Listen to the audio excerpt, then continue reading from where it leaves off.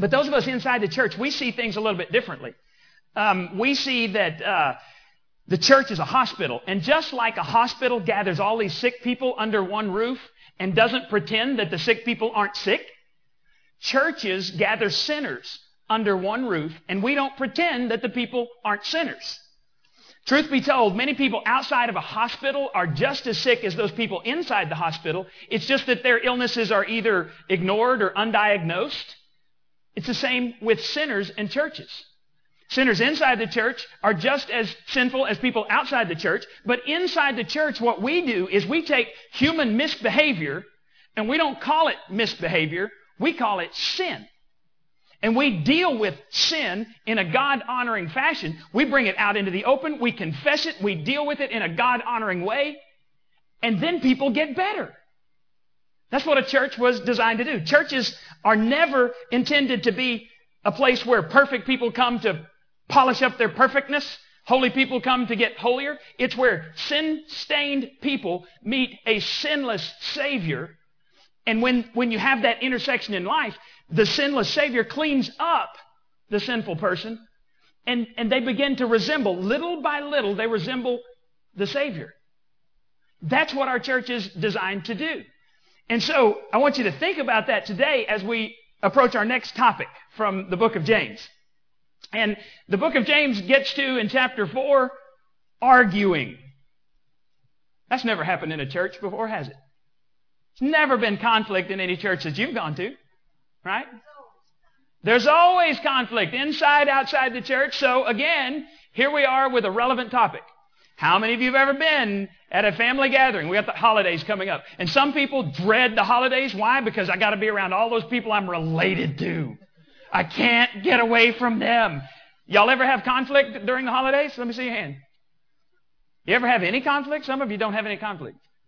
Yeah, we have conflict. So we're going to look at what James has to say about it. Now, I'm going to ask you to do something. At this point in the message, I want you to conjure up the image. You're not going to have to work hard to do this. The person in your world that you have the most conflict with. It could be a neighbor. It could be a relative. It could be a coworker. Anybody that you have conflict with. The number one conflict encourager or conflict, I don't know. The number one person who causes conflict in your life. You got that person's name in your mind? You don't share. And if you don't have one, just look around. Somebody will share somebody that they have. They'll give you a name, you know. But think of that person. Now, here's the deal. I want you to think of that person the whole time that we're talking today, because I want you to apply these principles that we're going to learn from the book of James today to this person.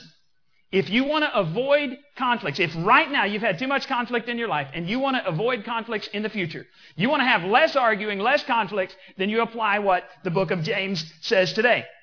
Does that sound fair? All right. Thank you, Steve. No, that was James. James 4:1. What causes fights and quarrels among you? Don't they come from your desires that battle within you? All right, here's the bottom line. James says that we have fights because of desires in us. And we're going to look at several desires. But we filmed a video for you where there are some conflicting desires going on. And I want you to see what happens with this video.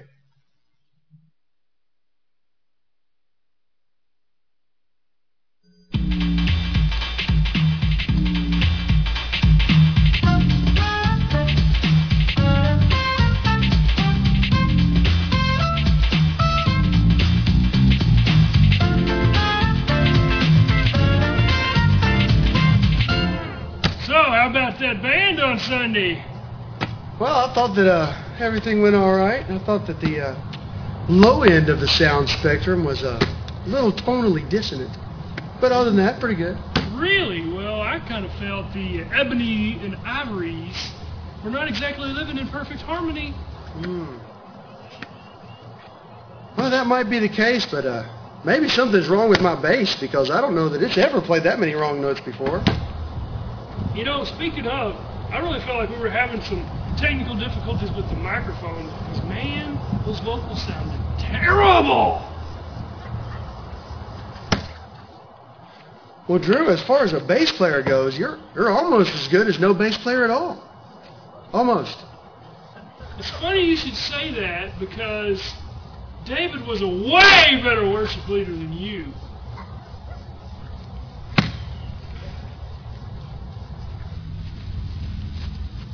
You and me are about to tangle. Why are you so much taller than me? Because you're in a hole. Oh. Well, I'm not going to take that lip from anybody, brah. I ain't your bra, and I ain't taking nothing from you either.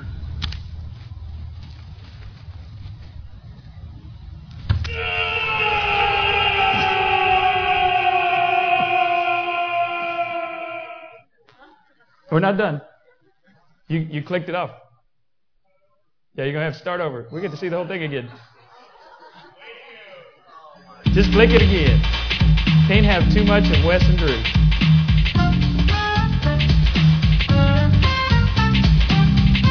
Catch the facial expressions this time.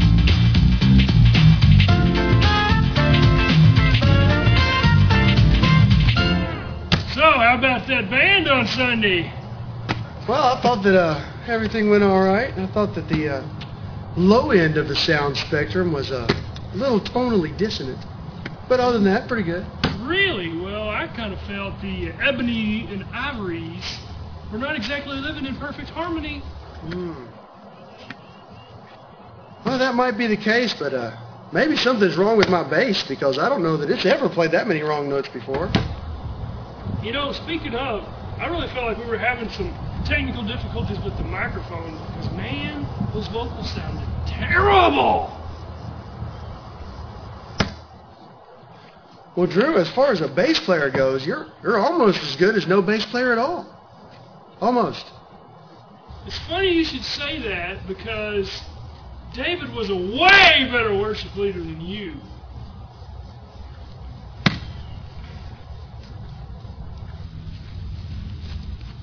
You and me are about to tangle. Why are you so much taller than me? Because you're in a hole. Oh. Well, I'm not going to take that lip from anybody, brah. I ain't your bra, and I ain't taking nothing from you either.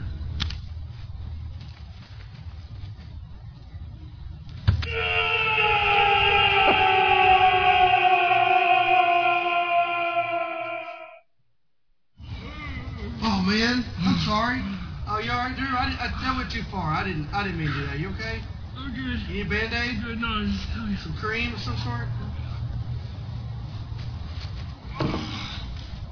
Sorry about that, man. my knees are weak.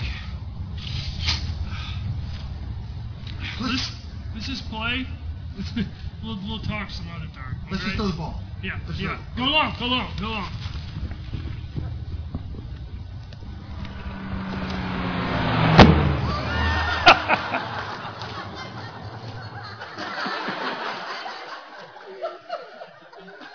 See, we had to have the ending. You had to go back and get the ending. Conflict is everywhere, even in the band. I told Wes we needed to film some conflict, and he said, just come to rehearsal. Partially joking. Now, did you know that you can have conflict even when you don't know how to talk? Have you realized when a baby doesn't get what it wants, it immediately communicates that something's wrong, right? So you don't even have to talk to have conflict.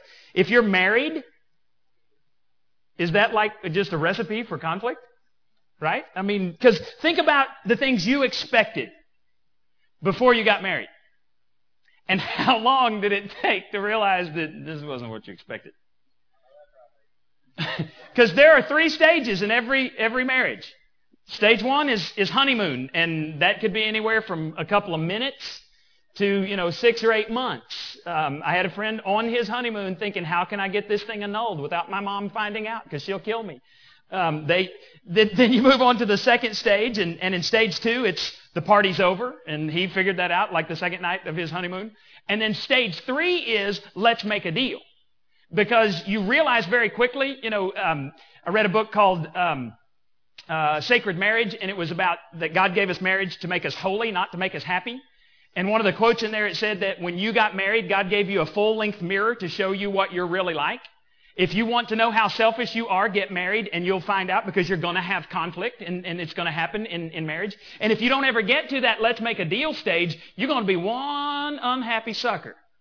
because marriage isn't easy, it's work. And when we learn how to resolve conflict in a healthy way, it can actually bring us closer together. So we're going to have conflict. Frustrated feelings or unmet expectations are what causes conflicts. And what James tells us is there are three basic desires. These are God-given desires unless these desires get higher than people. If they get higher than people, sparks are going to fly. It's going to explode. Here's the first one. The first one is the desire to have. The desire to have. Now, this is a God-given desire, but when the desire to acquire gets higher than people, then you're going to have conflict. James 4:2. You want what you don't have. You're jealous for what others have. Now, God created all things, and we're going to read this verse in just a minute, for us to use and enjoy. We're supposed to love people and use things. The problem is when we begin to love things and use people, we flip the equation. We begin to manipulate people because things have gotten so high on our priority list.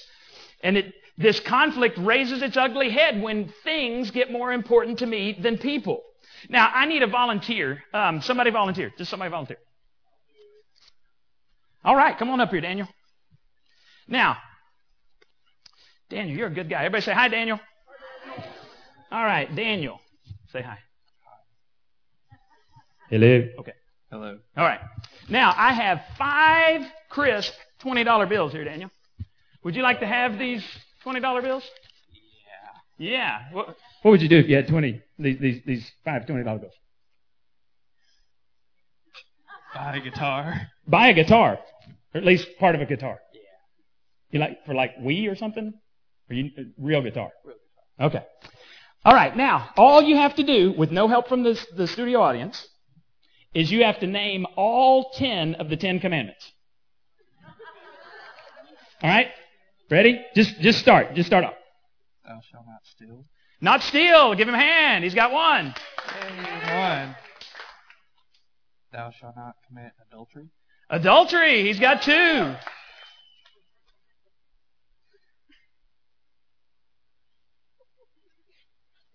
That's it. All right. Give him a hand. Give him a hand. Go sit down. Anybody else want to give it a try? Kimberly. Thou shalt not kill, thou shalt not steal, thou shalt not murder, thou shalt not covet the neighbor's stuff. Wait. What did you say there? Thou shalt not covet the neighbor's wife. House. Cover? Covet. Okay. Thank you. Great. Can't you let me write this down? No. Oh, You got a time limit here. Oh, I do. Man. We just have so much time. Thou to service. shalt not have any other gods before me. Thou shalt not bear false witness against thy neighbor. How many is that? It's like, I think is that that's 6 like or is that 7? Thou shalt murder, kill, steal, bear false witness, covet. All right. That's good. Now, that's good. She got closer than anybody ever has. Now, I will give you $20 if you can tell me the last one. And you've already said it.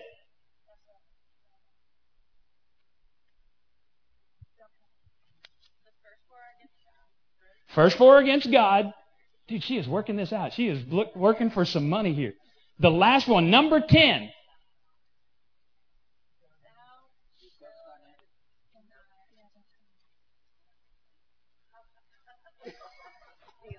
No, she said steal. Danielle actually got it. Tell him. Don't covet.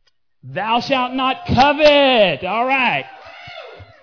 Now, I was actually a little nervous there, Kimberly. I thought I was going to have to give you my $100. Now, the reason I did that, the last of the 10 commandments is thou shalt not covet. And it says, thou shalt not covet your neighbor's wife or his oxen or anything that your neighbor has. And here's the important thing about that. All of the other 9 commandments have something to do with actions. Coveting has to do with thinking. And if you think about something long enough, you're eventually going to put that into action. The last commandment, thou shalt not covet, if you begin to covet something, you can break every one of the other 10 commandments. All right, you with me? So, here's what we're going to look at. Selfishness is coveting what someone else has, and selfishness leads to war. Selfishness causes me to break all of the 10 commandments. And that's because the principle that we looked at last week in the book of James was that whatever is on the inside of you is going to come out. Remember, Jesus said it this way. He said, your words show what is in your heart. James says, you speak out of the overflow of what's in your heart. He says, what's on the inside is going to come out. If you have good words, James says that you have got a good heart. If you've got bad words coming out, then you've got a bad heart.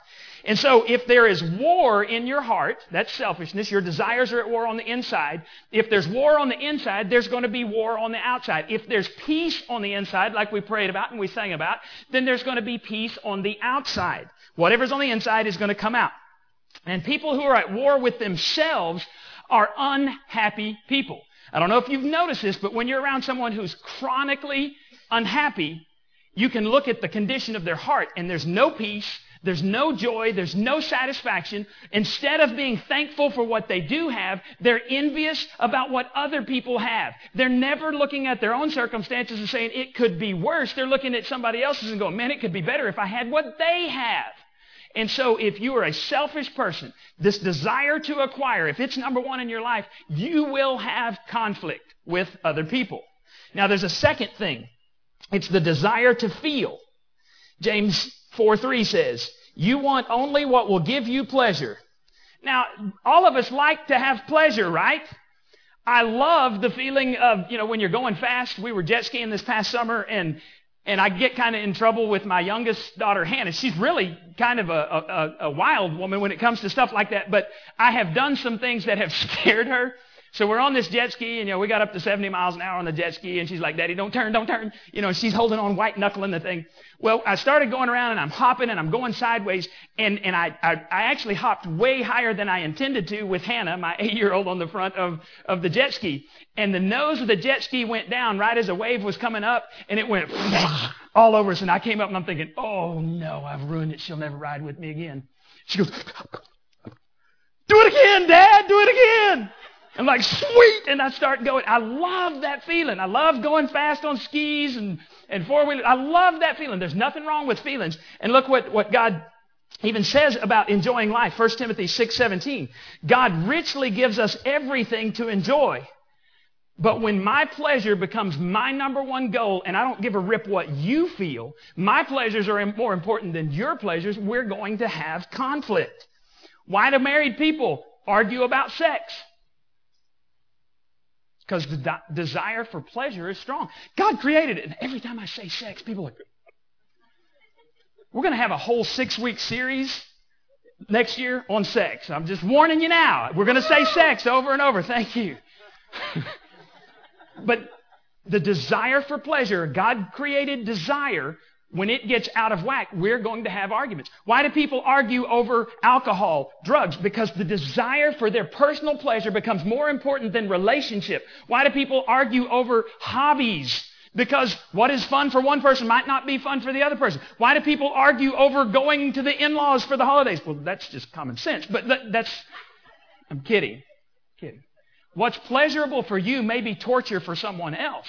And if my desire for pleasure comes higher than my desire to have a relationship with you, we will have conflict.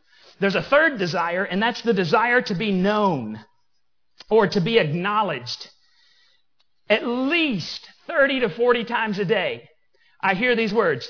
Daddy, watch me. Daddy, watch this. Daddy, come here. Daddy, watch this. Daddy, watch this. Daddy, watch this. And my kids don't just want me to watch. They want me to respond. And it's great because like last night, I'm tired. I've been on a tractor for most of 2 days, and I was working, just having, getting stuff fixed up, and I was tired. I just wanted to sit down and watch TV, and so I sat down. I'm just kind of vegging there, and the girls are playing. They're having a good time, and all of a sudden they disappear, and I didn't think anything of it. I don't even remember what we were watching, but all of a sudden I see out of the corner of my eye, I'm looking down the hallway. I'm watching TV, and down the hall I see these 2 figures come out of Hannah's room. And they're wrapped up in blankets. And Hannah and Rachel know this very well. They're pretty smart. I hear, please pause the television show. And I said, what? Please pause the television show. And what that means is put it on pause so that you can focus on them. So they come busted in. They were dressed up. They had this dance routine. I get dance routines all the time. Daddy, watch this dance routine. And they're good. They're hilarious fun. But she knows, watch me, not TV. She's learned that. You know, DVR is a good thing for relationships nowadays. So when we're children, Daddy, watch this. Mama, watch this. Watch this. Watch this. Watch this. Watch this. We do the same thing as adults. Watch me by what I wear. Look at this label. Watch me by what I drive. You remember I said it. I'm going to say it again. The only people who care what you drive are you and really shallow people who suck. I mean, come on. Nobody cares what you drive. But we get all caught up in that. Watch me by what I wear, by what I drive, by what I put in my house. Watch me, watch me. We do it, right? And when my desire to be known gets above a relationship with you, we are going to have conflict. Look at Proverbs 13:10. This is on your memory verse card for this week. And look how many words are on your memory verse card this week. Y'all think you might can handle this one? Pride leads to what? Every married couple here needs to memorize this verse. If you think marriage may be somewhere in your future, if you know someone who's going to get married, they should memorize this verse. Why? Because have you ever been in an argument where you knew you were wrong and you didn't want to admit it? You knew it. Why didn't you want to admit it? Because pride. And the Bible says pride leads to arguments, but there are two huge problems. Pride makes us stupid, but James identifies two huge problems that come because of pride in our lives. Verses 2 and 3. The reason you don't have what you want is that you don't ask God for it. And even when you ask, you don't get it because your whole motive is wrong. You want only what will give you pleasure. All right, here are the two desires that two reasons our desires aren't fulfilled. Number one, we don't pray. Number two, we look to the wrong source. We don't ask God, and we look to people to fill our needs instead of God. The Bible says, when you do pray, you ask with wrong motives. Oh, God! I had a kid in my first, well, not my first youth group, my first full-time youth group, had this kid, and he was convinced that God was going to let him win the lottery. Because he'd already told God he would give him 50%. And so this was, back in the early 90s, he was serious. He was always praying. He said, God's going to let me win the lottery because I'm going to give him 50% because I'm not going to use all of it. I'm going to set some aside, but 50% is going to God. So God's going to give me the lottery. I have a friend who calls me every now and then. He says, say a prayer. I bought a lottery ticket today and because he's going to buy me a church. Whenever he hits the lottery, that's what he said. He's going to buy me a church. And I'm like, we got a church. And he said, well, we'll pay this one off. I said, okay, but I don't pray for that.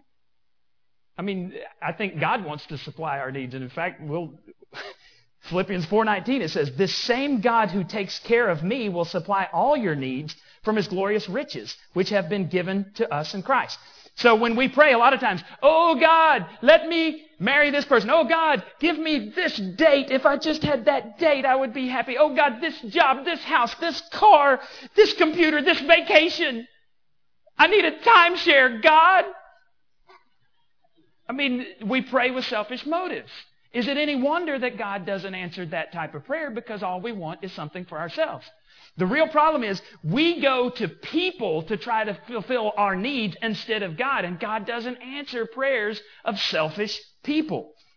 And this whole condition of God meeting our needs is prayer.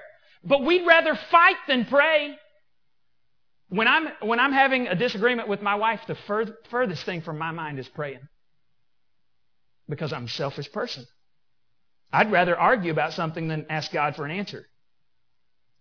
James says, that's the problem, you dork. Is you don't talk to God, or when you do talk to God, you're selfish. In the next verse, he tells us what pride does to us. It causes conflict with God. Verse 6, God opposes the proud, but gives grace to the humble. If you want a fight with God, be proud. And I'll just tell you this, you're going to lose. Have you ever noticed how when you get full of yourself, God has a way of orchestrating events that burst your bubble? You're going to lose when you fight against God. To be in opposition with God is a dangerous place to be. Well, if pride is one of those things that causes arguments, all these desires at war within me, if that's what causes arguments, then what causes us not to argue? Well, the cure is humility. Verse 6, it said, God opposes the proud but gives grace to the humble. And then verse 10 says, humble yourselves before the Lord and He will lift you up. Grace is God's power to change. Whatever it is you don't like about you or your relationship or your life, grace is what you need to change it. And grace only comes from one source in this universe, and that's God. What do you want to change about your relationships, your marriage, your family? Whatever you want to change, that's what you need grace for. There's only one way to get it. You become humble before God. God says when you are humble, that's when you're in a position that you can receive what He wants to give you, and He will lift you up. He gives it when we say, I need your help. Now, James is going to give us 4 very practical sentences about how we can be humble, how we can avoid arguments. Short sentences, very practical. Here we go. Number 1, give God control. Y'all know what this is? It's a remote control. This is like the scepter in our house. And whenever I'm humble, I hand this to my wife. What? Yeah, y'all didn't even know it worked for women, right? Yeah, you didn't know that. I give the remote to my wife or my children. I mean, that's a big deal in our house. Some of the stuff we have to watch in my house.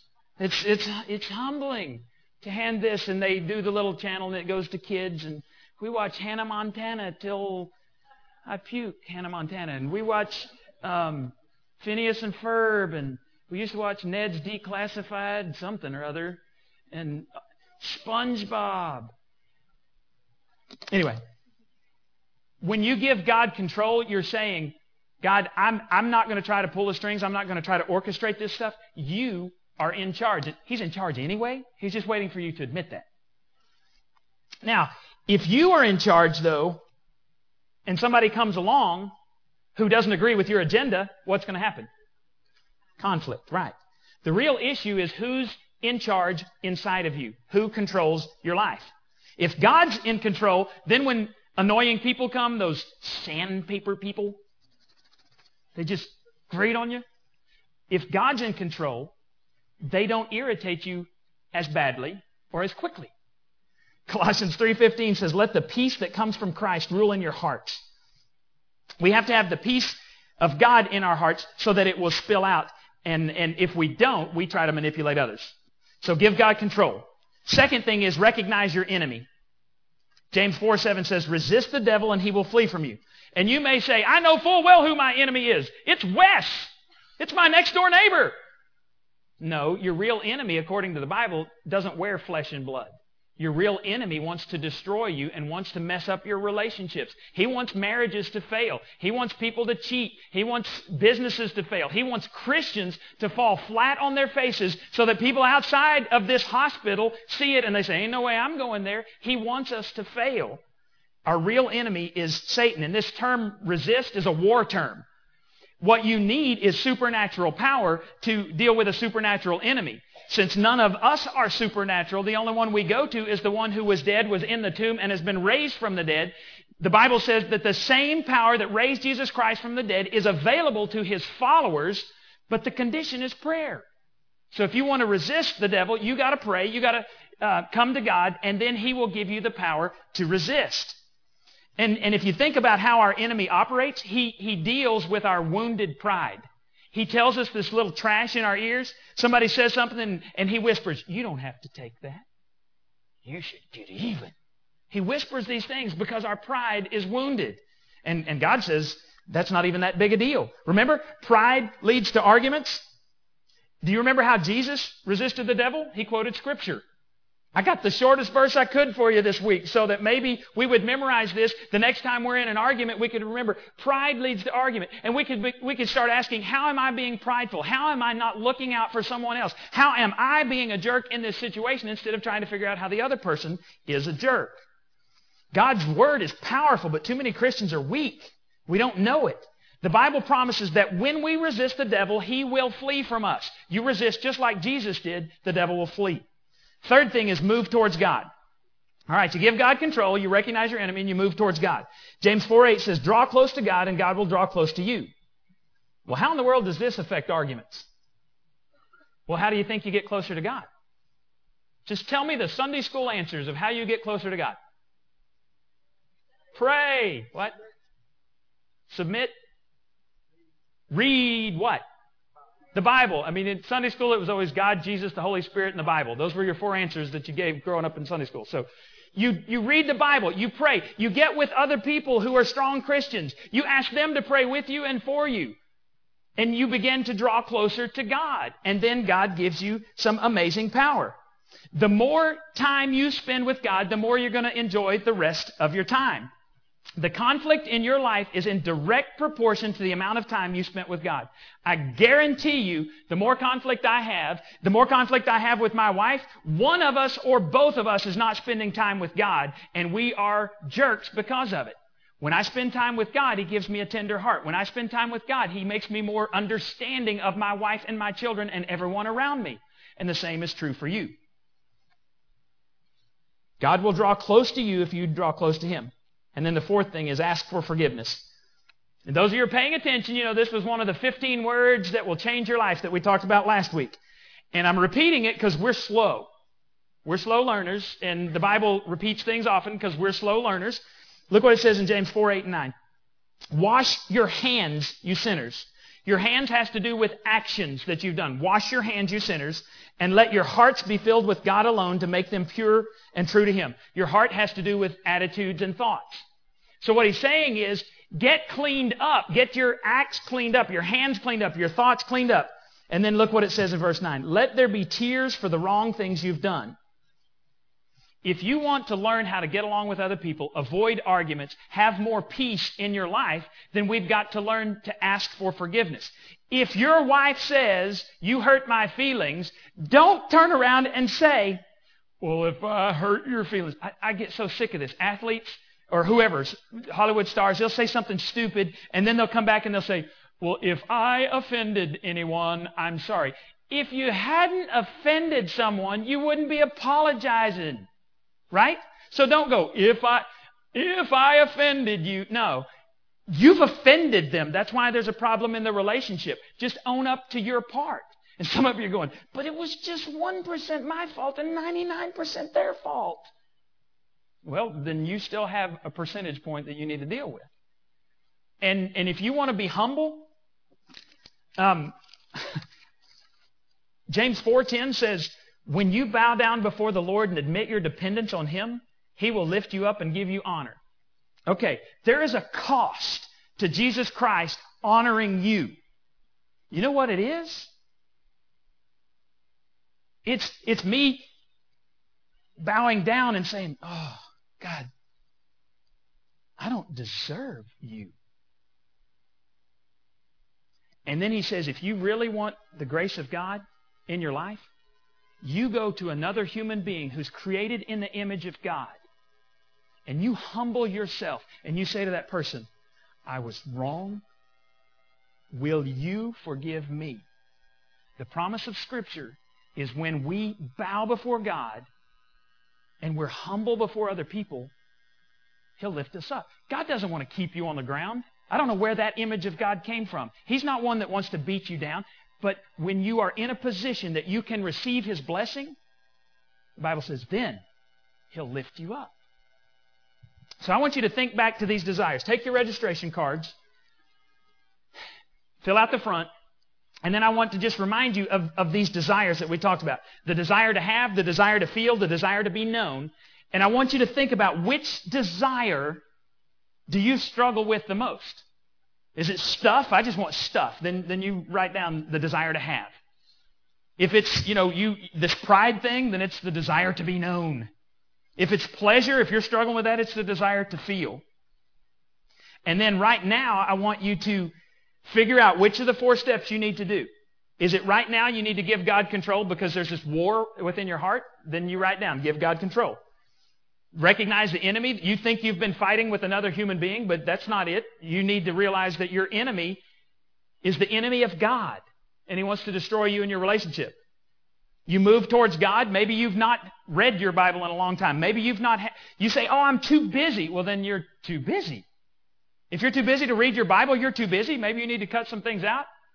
You try reading the Bible 5 minutes a day for the next 7 days, and then ask people around you if they've noticed any difference in your attitude. What do you think they'll say? You spend 5 minutes a day praying, not praying selfishly, but saying, "God, I need you in my life." And you watch how your attitude will change, and you watch how people around you react to you, because it will be different. Or do you need to ask someone for forgiveness? Now, that person you were thinking about earlier, got their name and their face? Are you willing to try these things with them? If you want to avoid arguments and have a better life, less stress and turmoil and conflict, will you go and try these things with that person? And if the answer is no, what does that say about you? Where you are spiritually, where you are in maturity. What does that say about you?